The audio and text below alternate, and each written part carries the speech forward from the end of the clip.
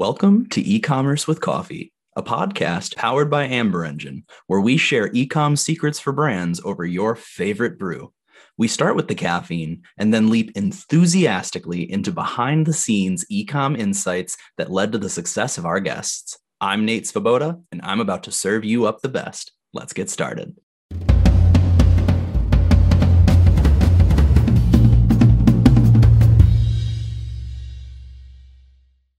Hello, and welcome to today's episode of E-commerce with Coffee. In this conversation, I get to speak to Sneha Narahalli. She is the VP and head of product for digital, data, and the marketing tech stack at Sephora.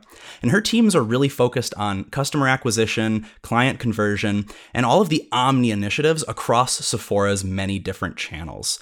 Now, today, we're really going to be focusing in on what does successful innovation in the world of e-commerce look like, and how to apply technology to business goals in a meaningful and productive way so that you can personalize at scale for the consumer. And we're also going to be really interested to hear about her experience as a female professional in the world of tech. So Sneha, welcome to the show. Thank you, Nate. I'm super excited and I have my coffee as well. I was just going to ask. The title, so thank you. So what is your go-to type of coffee? Do you brew it yourself? Do you like hot or cold? Like, what's Sneha grabbing in the morning? Doesn't matter. Funny story. My mom comes from the land of coffee in India. It's called Coorg. So we used to grow our own coffee. We still do. So the coffee that I get is from back home. So I usually go for that. Otherwise, blue bottle fills are some of my favorites. Wow. I'm jealous because I just get my beans from Starbucks, and I can imagine they're nowhere near as nice as what you have. So do you literally like grind it up yourself, or do you get it pre-ground? Do you add anything to the coffee, or do you just drink it black? So my mom does all the hard work. I just get the ready to use grounded coffee. But yeah, we actually like dry it out in the sun, add stuff, make it more flavorful. And nowadays there's like so much flavor in coffee, so we kind of do all of that. Yeah, you don't even need to add stuff to it. Wow, that sounds yummy. I am really on a cold coffee kick. I don't know what it is. I just can't really drink hot coffee anymore. I just really prefer it iced. So, man, I don't know. It's starting to get a little cold here. I don't know if that'll probably change in the not so distant future, but very cool.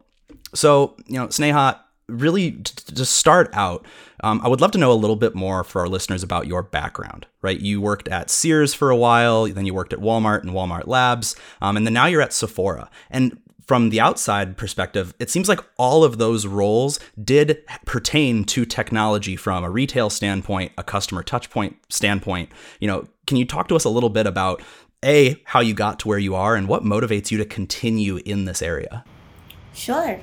So you hit it on the right spot. I think it's always been focused on technology and customer experience, be it the end customer, store associates, or anybody else. I think I got into product management because of a rotational program that I was in. I was basically a software engineer and I kind of didn't like that. So I was like, let me try out something else. And I got into product management.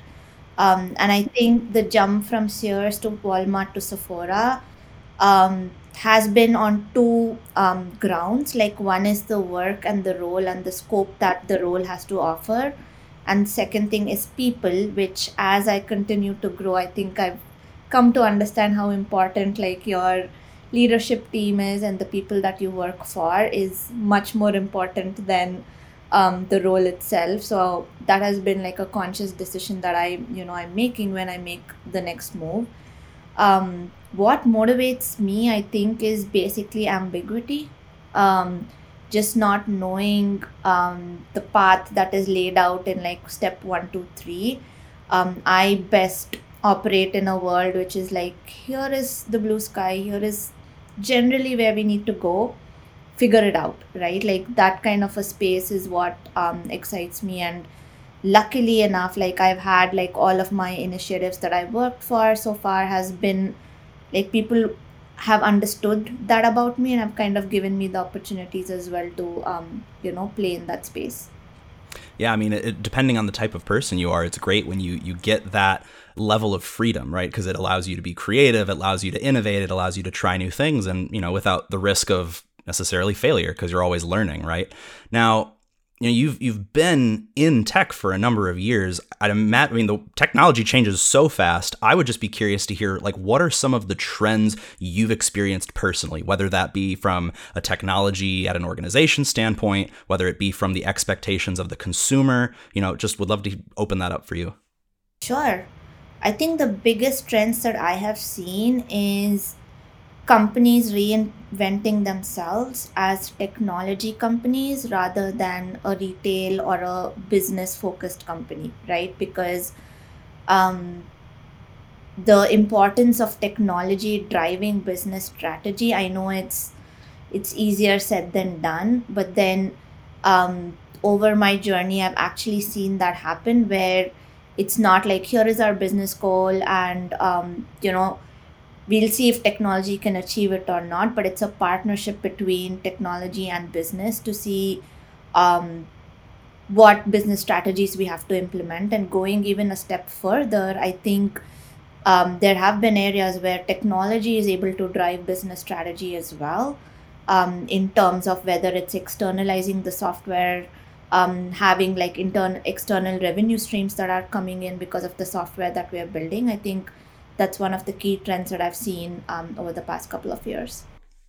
Yeah, and I'd be interested to hear. There's so much, I mean, especially in recent years, there are so many technology solutions for pretty much everything that a business would need, right? There's so many that you may have a problem and not even know that there's a tool available that solves that issue. But so when vetting these solutions for an organization, how should that person on the team, whether they're the buyer or just an end user, how should they be thinking about, solutions as they relate to the brand's larger goals for the organization versus things that are a little bit more tactical pain points and more in the moment? I think it's always a balancing act, right? Like I don't think there's one solution or one formula that fits all. I kind of correlate this to like choosing the next step in your career, right? Like for example, there's always this question sometimes in interviews. They ask you like, hey, where do you see yourself in 5 years, right? And before I used to be like, I don't know, okay, right? I don't know what I'm going to do like in the next year.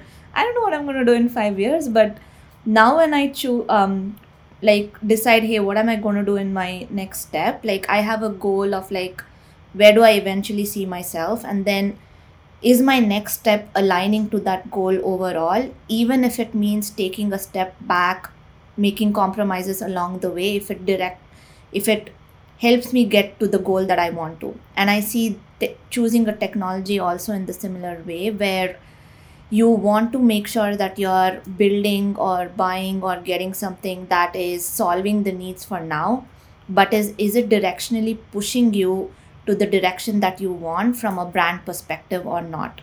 And the questions that you need to ask yourself and have the answers to is, why do we need this? Like, what problem is this solving for now? What is the evolution to it? Like, what else it could be doing, not now, but in the future? And then how does this tie into the bigger goal? And this is really key because it helps in prioritization as well. Because if there are multiple such solutions that are solving for an immediate pain point, you would rather prioritize something that would lead you in the direction of a bigger goal rather than just looking at something that is going to solve for an immediate pain point. And don't get me wrong that you always have to go down that way. Sometimes you get wins. A win is a win, right? Like you take the short wins and you say, okay, this solved for now, great, while you think of a long-term solution. So it should not delay the process. No, I think that this ties in. One of my favorite quotes is, "Don't let the perfect be the enemy of the good." Yes, right? It may not be perfect, but it is good enough for now. So move on. Yeah. Okay. Well, now, tech, and I think I literally said this just a few minutes ago, technology has changed so rapidly, especially in like the past decade, let's just call it. Back in the day there, and maybe not 10 years ago, this may be even further back, but, there were these monolithic applications that people would use. And, it was one technology solution to solve a number of pain points. And then now we're seeing there's a larger number of inexpensive vendors or solutions that do a much more specific thing and arguably do it better. But again, because their focus is so much smaller. So thinking not about what we just spoke about, what needs to be true of a technology solution for it to be as useful today and in 10 years as it has been in the past? This is a great question. Like, I think we should ask this question more and more so that people talk about it a lot, because I think what needs to be true about a technology solution is a strong foundation that is able to adapt for change, right? Like, which is, I don't think the mindset generally when we build for solving customer problems, because we're looking at the customer problem and we're seeing, okay, if it makes sense for that or not. But when you're building a platform, you need to make sure that the foundation is also going to service you not only in the near future but like come 5-10 years down the line. Starting with like the building blocks and an architecture that anticipates the risks and the changes and planning for it, right? Like, there's going to be changes, there's going to be risk. What you need to articulate better is what kind of change, what kind of risk do you foresee. And one of the things that I use is like, which I've come to practice when we build products, is like, what is the use case that you're building for now? What is a more realistic use case in the future which you could possibly do? And one use case way into the future in the world of Iron Man or like whatever you want to think of, like that could possibly happen, right? So is your technology going to be adapting to such changes with minimal effort and minimum cost, right? It's not about being so rigid about like, hey, we are not going to make changes. That's not, it's just that make changes, but don't ask for $1 million now to like make change for everything that you do.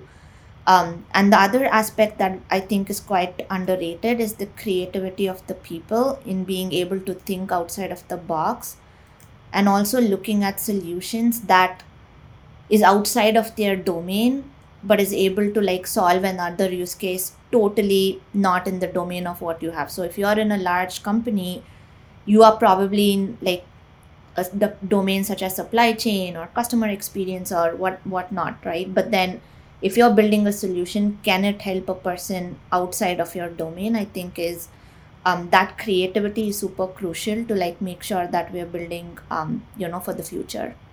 Yeah, and I'm glad that you brought that up. I think this is just obviously an opinion. I think this is becoming less of an issue in recent years than it has been in the past, right? These business silos where, marketing doesn't talk to sales and they don't talk to product and nobody talks to IT, right? And there were these swimming lanes. And I think that has really started to go away. But to your point, you don't know what you don't know. A team in a business might be looking for a solution, and who knows, the company may already have something that solves their pain point. But if there's not that bridge, that gap, that bridge across the gap in these silos, then potentially an organization is duplicating efforts, they're wasting resource. So, I guess, I think I may have even just answered the question myself, but so what can brands do to ensure that they don't acquire too many solutions or have too much technology overlap, and who at the organization should really try and bridge those gaps, like we said? Yeah, I think how do we ensure that we are not acquiring too many solutions or we are not building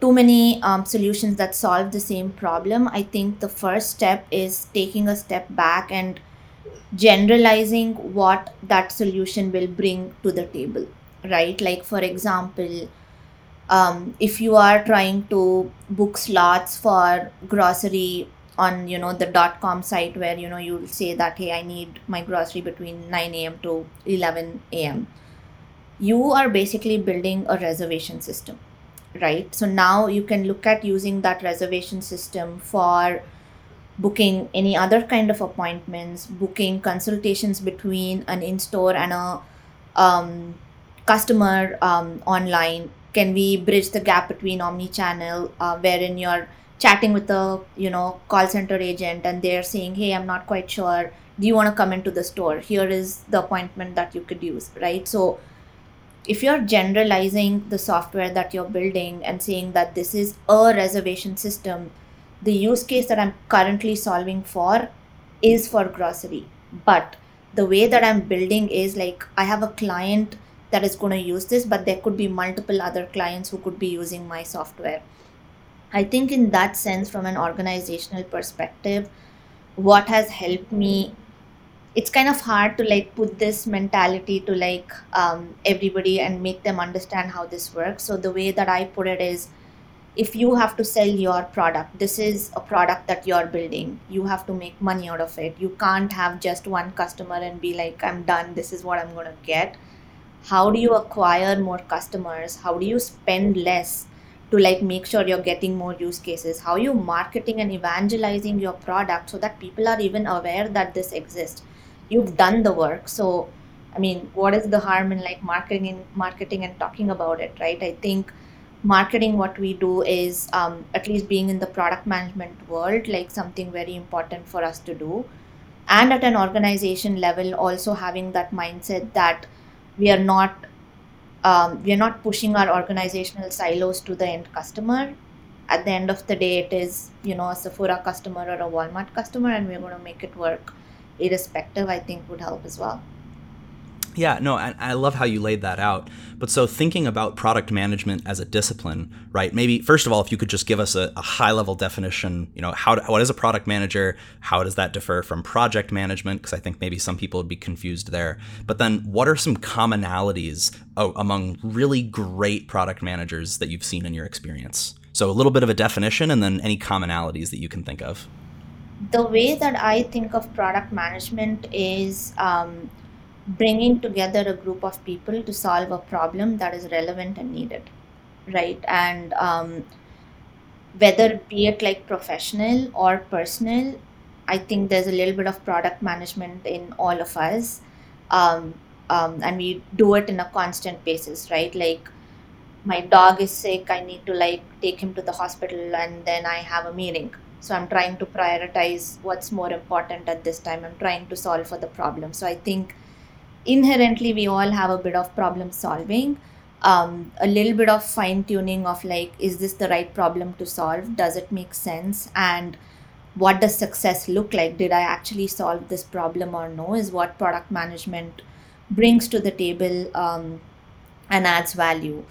I think commonalities, amongst great PMs, at least when I look for hiring or looking at building my team, all I look for is common sense, logical thinking, and the ability to like make friends and drive alignment without making a lot of enemies, right? Like you can't, like, you know, this is the problem you got to solve. I don't look at domain experience as a must have, because that's something you can learn along the way.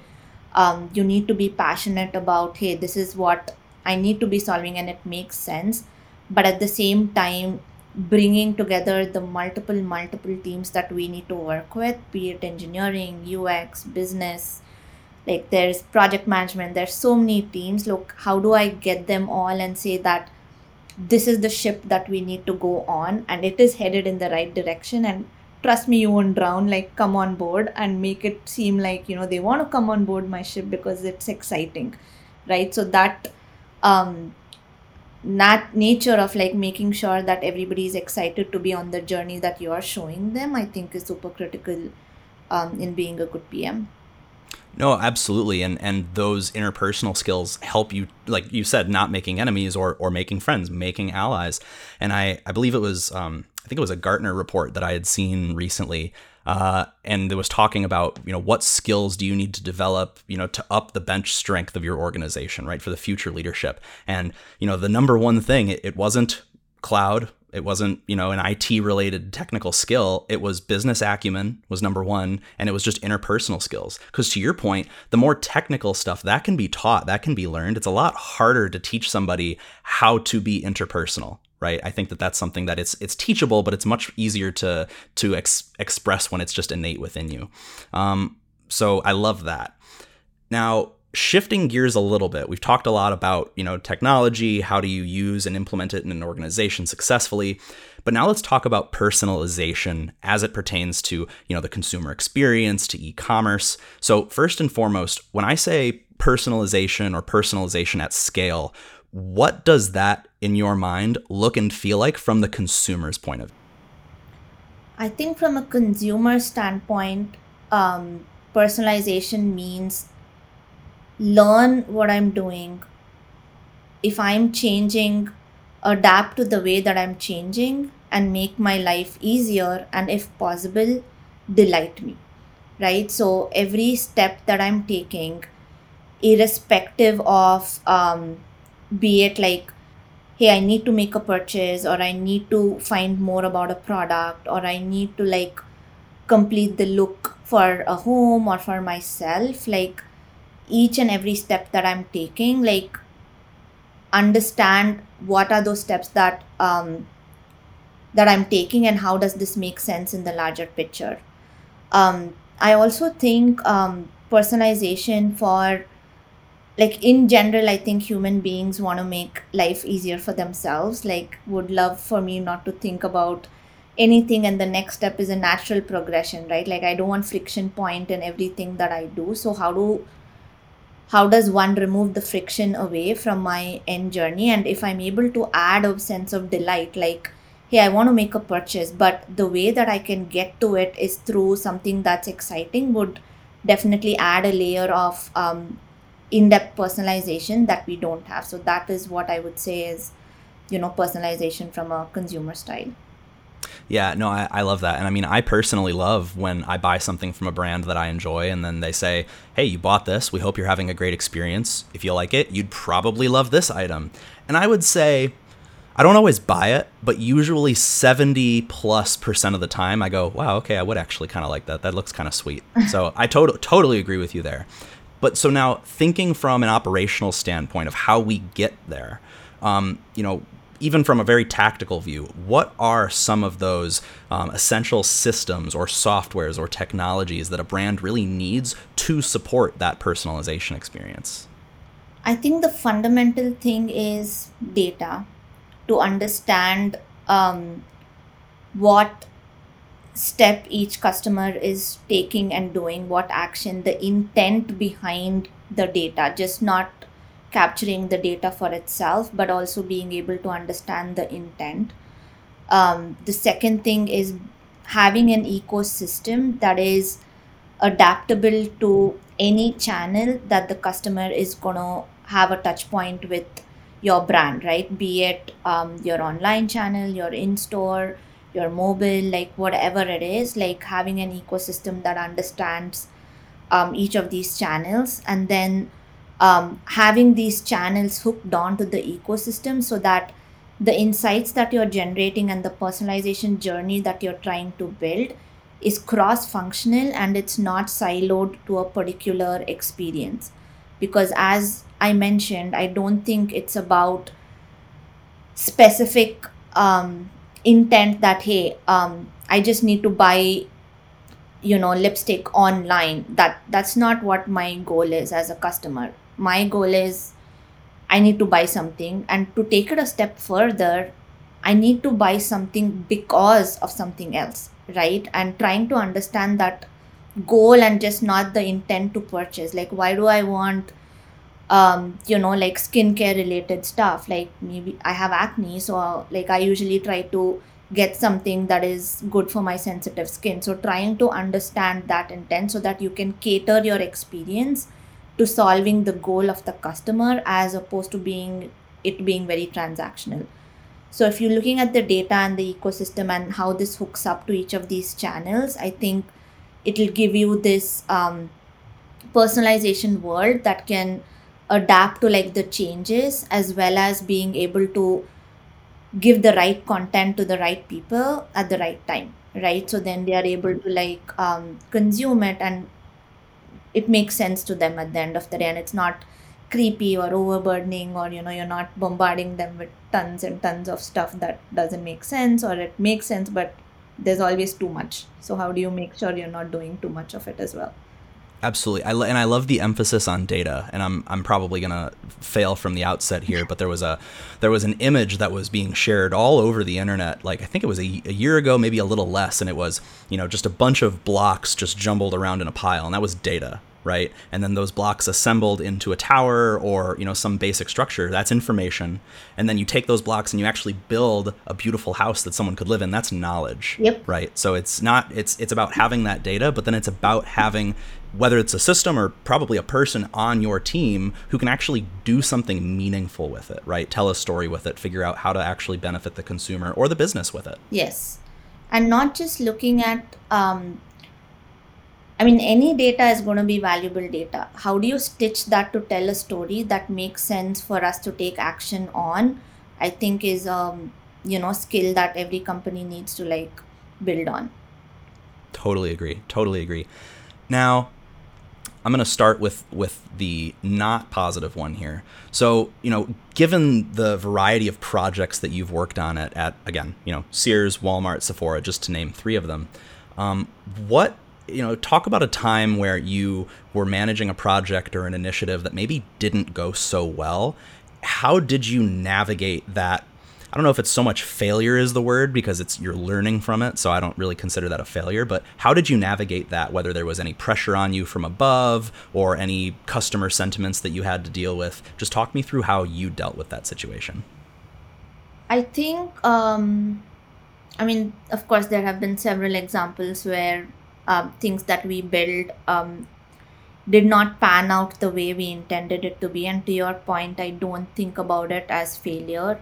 But that also is a little bit biased because I've always worked in larger companies. So there is a lot more tolerance for, things that don't pan out, because it's not like a do or die situation. So I would totally not apply this to like a startup kind of environment. I think for me personally, like being able to, I think the first thing that I saw was impacted was the morale of the team and the people who built it, and what is next step, right? What does this mean for them that the product is not doing well? Will this impact like their career? Is this going to impact their growth in the company? So how do you take away the the not success of the product to like the people, because the people still did the work, like you still were trying to do the right thing. So how do you kind of keep those two separated and still motivate the team that we learned that this is not the path to go, which is success, because we figured we would rather not invest in this as much as we intended to be. And then the second thing is knowing the right time of like when to call it quits, right? Like I'm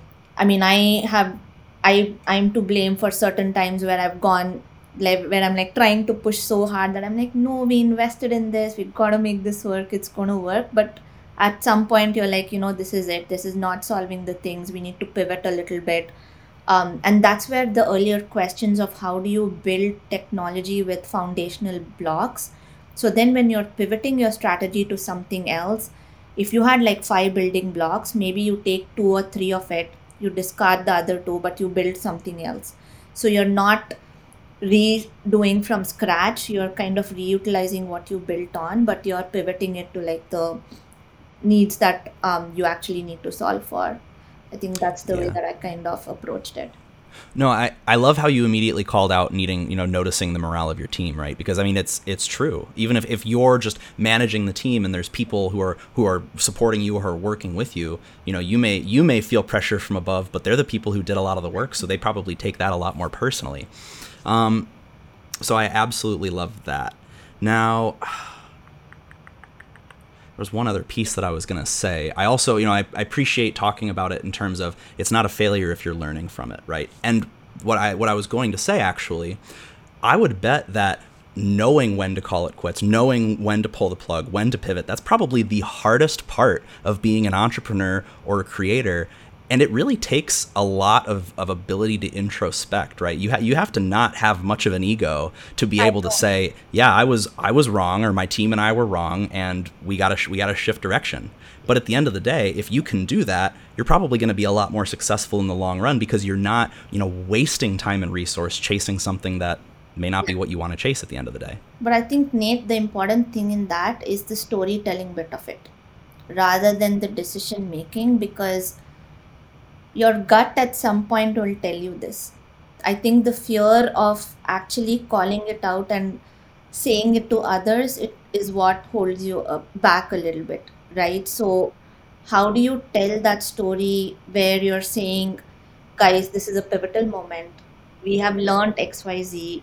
This is where we need to go to. We think making this change is going to help us accelerate our path towards the future, is something that any executive, any leadership would be like, okay, that makes sense, right? But instead of, if you're putting a negative spin to it and you're saying, guys, we screwed up, like this is not going to work, like we don't know, like what are we going to do about it, like then you're already going like a slippery slope, right? You're already like what? So I think more than the decision making, it's like, how do you tell the story that is aligned with, everybody that's listening to it, so that it makes sense for them.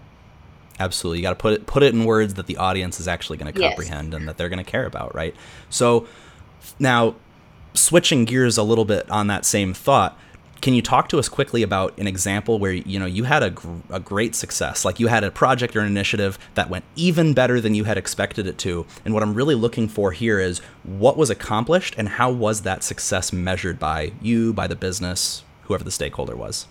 Sure. I think my Walmart experience, the last couple of years that I was with Walmart, we built an in-house crowdsourcing platform.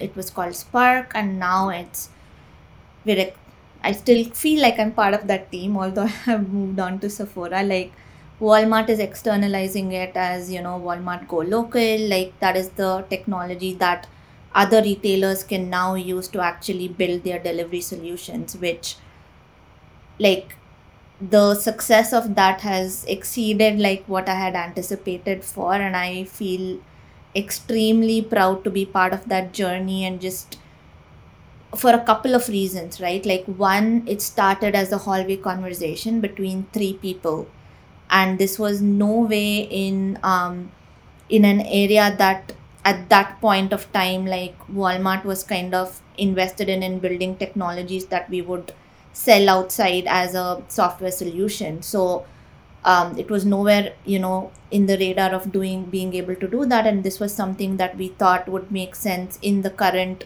grocery landscape and delivery landscape that we were playing in. So from that three-person hallway conversation, like we built something from scratch. We had to like vet it against other industry companies who were doing this as their bread and butter, like prove that this made sense, and then actually like see it grow to an extent where it's being like externalized and it's a revenue generating stream and not just solving the problem for Walmart, I think has been extremely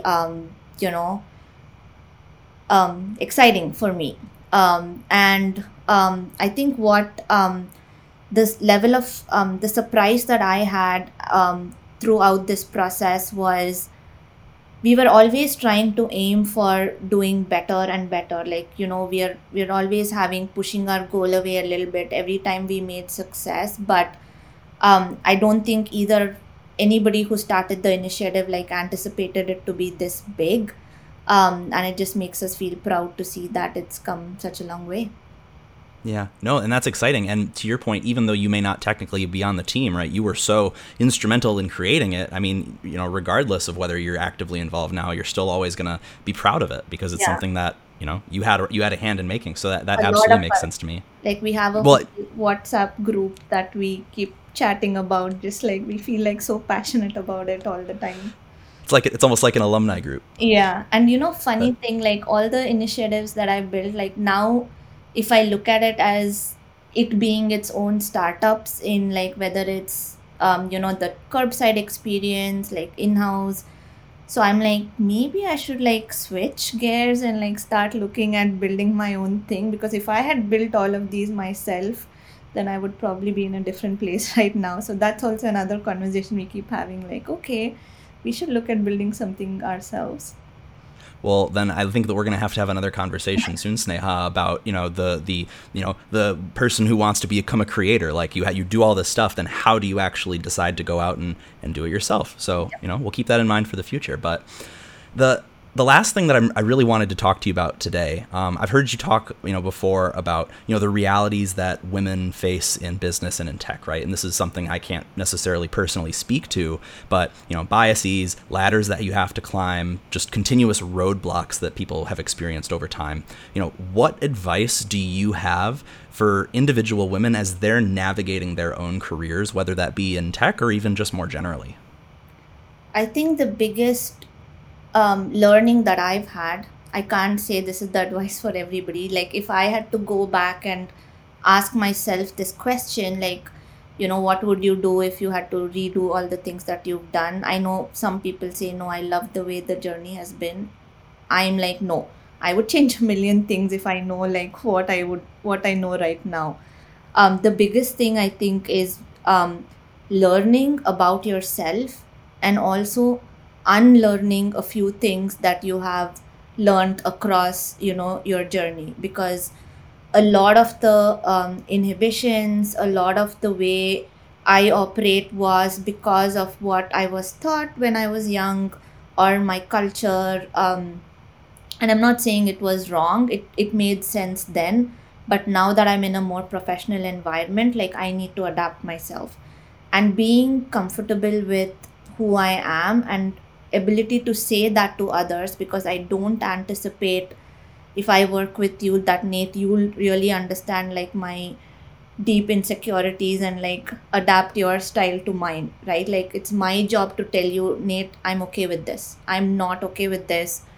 I'm like very open with my boss. If like, I hate being called out on stage like randomly, like I need some heads up. Like, I'm like, if he calls me out, I'm like, no, you didn't give me a heads up, so sorry, I can't do it, right? So being comfortable in understanding yourself and being able to tell that, because you don't have to change your style on other people's expectations, you just have to communicate better so that everybody like works in a a cohesive way. I think that would be my biggest learning. No, and I appreciate you sharing that. And so, flipping that on the other side, so that's something that, we as the individuals can do. We have to take it upon ourselves to communicate our needs to our leadership. And so the hope then is that our leadership's going to be receptive to that, right? But so thinking more generally, what advice do you have for businesses to ensure that their team environments are as devoid as possible of these biases? I think the biggest thing is awareness, because I don't think people even know like what are these biases that we face. And if you don't call it out, like, you're never going to be like in a place to like correct it, right? So how do we constantly have this awareness and creating forums for people to be comfortable enough to like talk about it? Because I don't think it's like a training program like for a Java or like a Python or something like that, where you have like, here are the steps, you go through the training and you're good to go. I think it needs to be personalized, like a customer experience journey, because each individual is different. So how are you giving an environment for a person to show up as their true authentic self? And if there's no retaliation and there's no fear of trying to be that person, right? So how are you creating that environment? And less tolerance probably for biases, like, once, okay, you give the feedback, two, you make it a little more serious, but how are you also like addressing if this is a continuous activity and making sure that the tolerance is reducing? Yes, they're adding a ton of value from a technical standpoint, but if you're not a nice person to work with, then it's equally important, right? So how do you make sure that it's as good as your technical skill? Nope. Well said. Well, Sneha, I've personally learned a lot in this conversation. This has been very interesting. Now, if our listeners, something that we've said really resonated them, they want to learn a little bit more about you or possibly reach out to you, where could they do that? LinkedIn. I'm super active on LinkedIn. That's what I know I should not be doing that, but that's the first tab that I open when I wake up, and the last one that I see. So people can reach out to me on LinkedIn. Awesome. Well, sounds like we already have the next interview set for whenever that's going to take place. So I'm really excited about Don't that tell takes my place. boss, okay? Like he's been on. Nope. Just this podcast that's going on the internet, it's just between you and me, Sneha, I promise. Yeah. Well, thank you very much for sharing your time with us, and look forward to having you on for another conversation. Thank you so much, Nate. I had a lot of fun too. Thank you, Sneha. That's it for this episode of E-Commerce with Coffee, powered by Amber Engine. If you haven't gotten your fix yet, be sure to get more e-commerce brand secrets on our website at amberengine.com. And don't forget to subscribe for more episodes.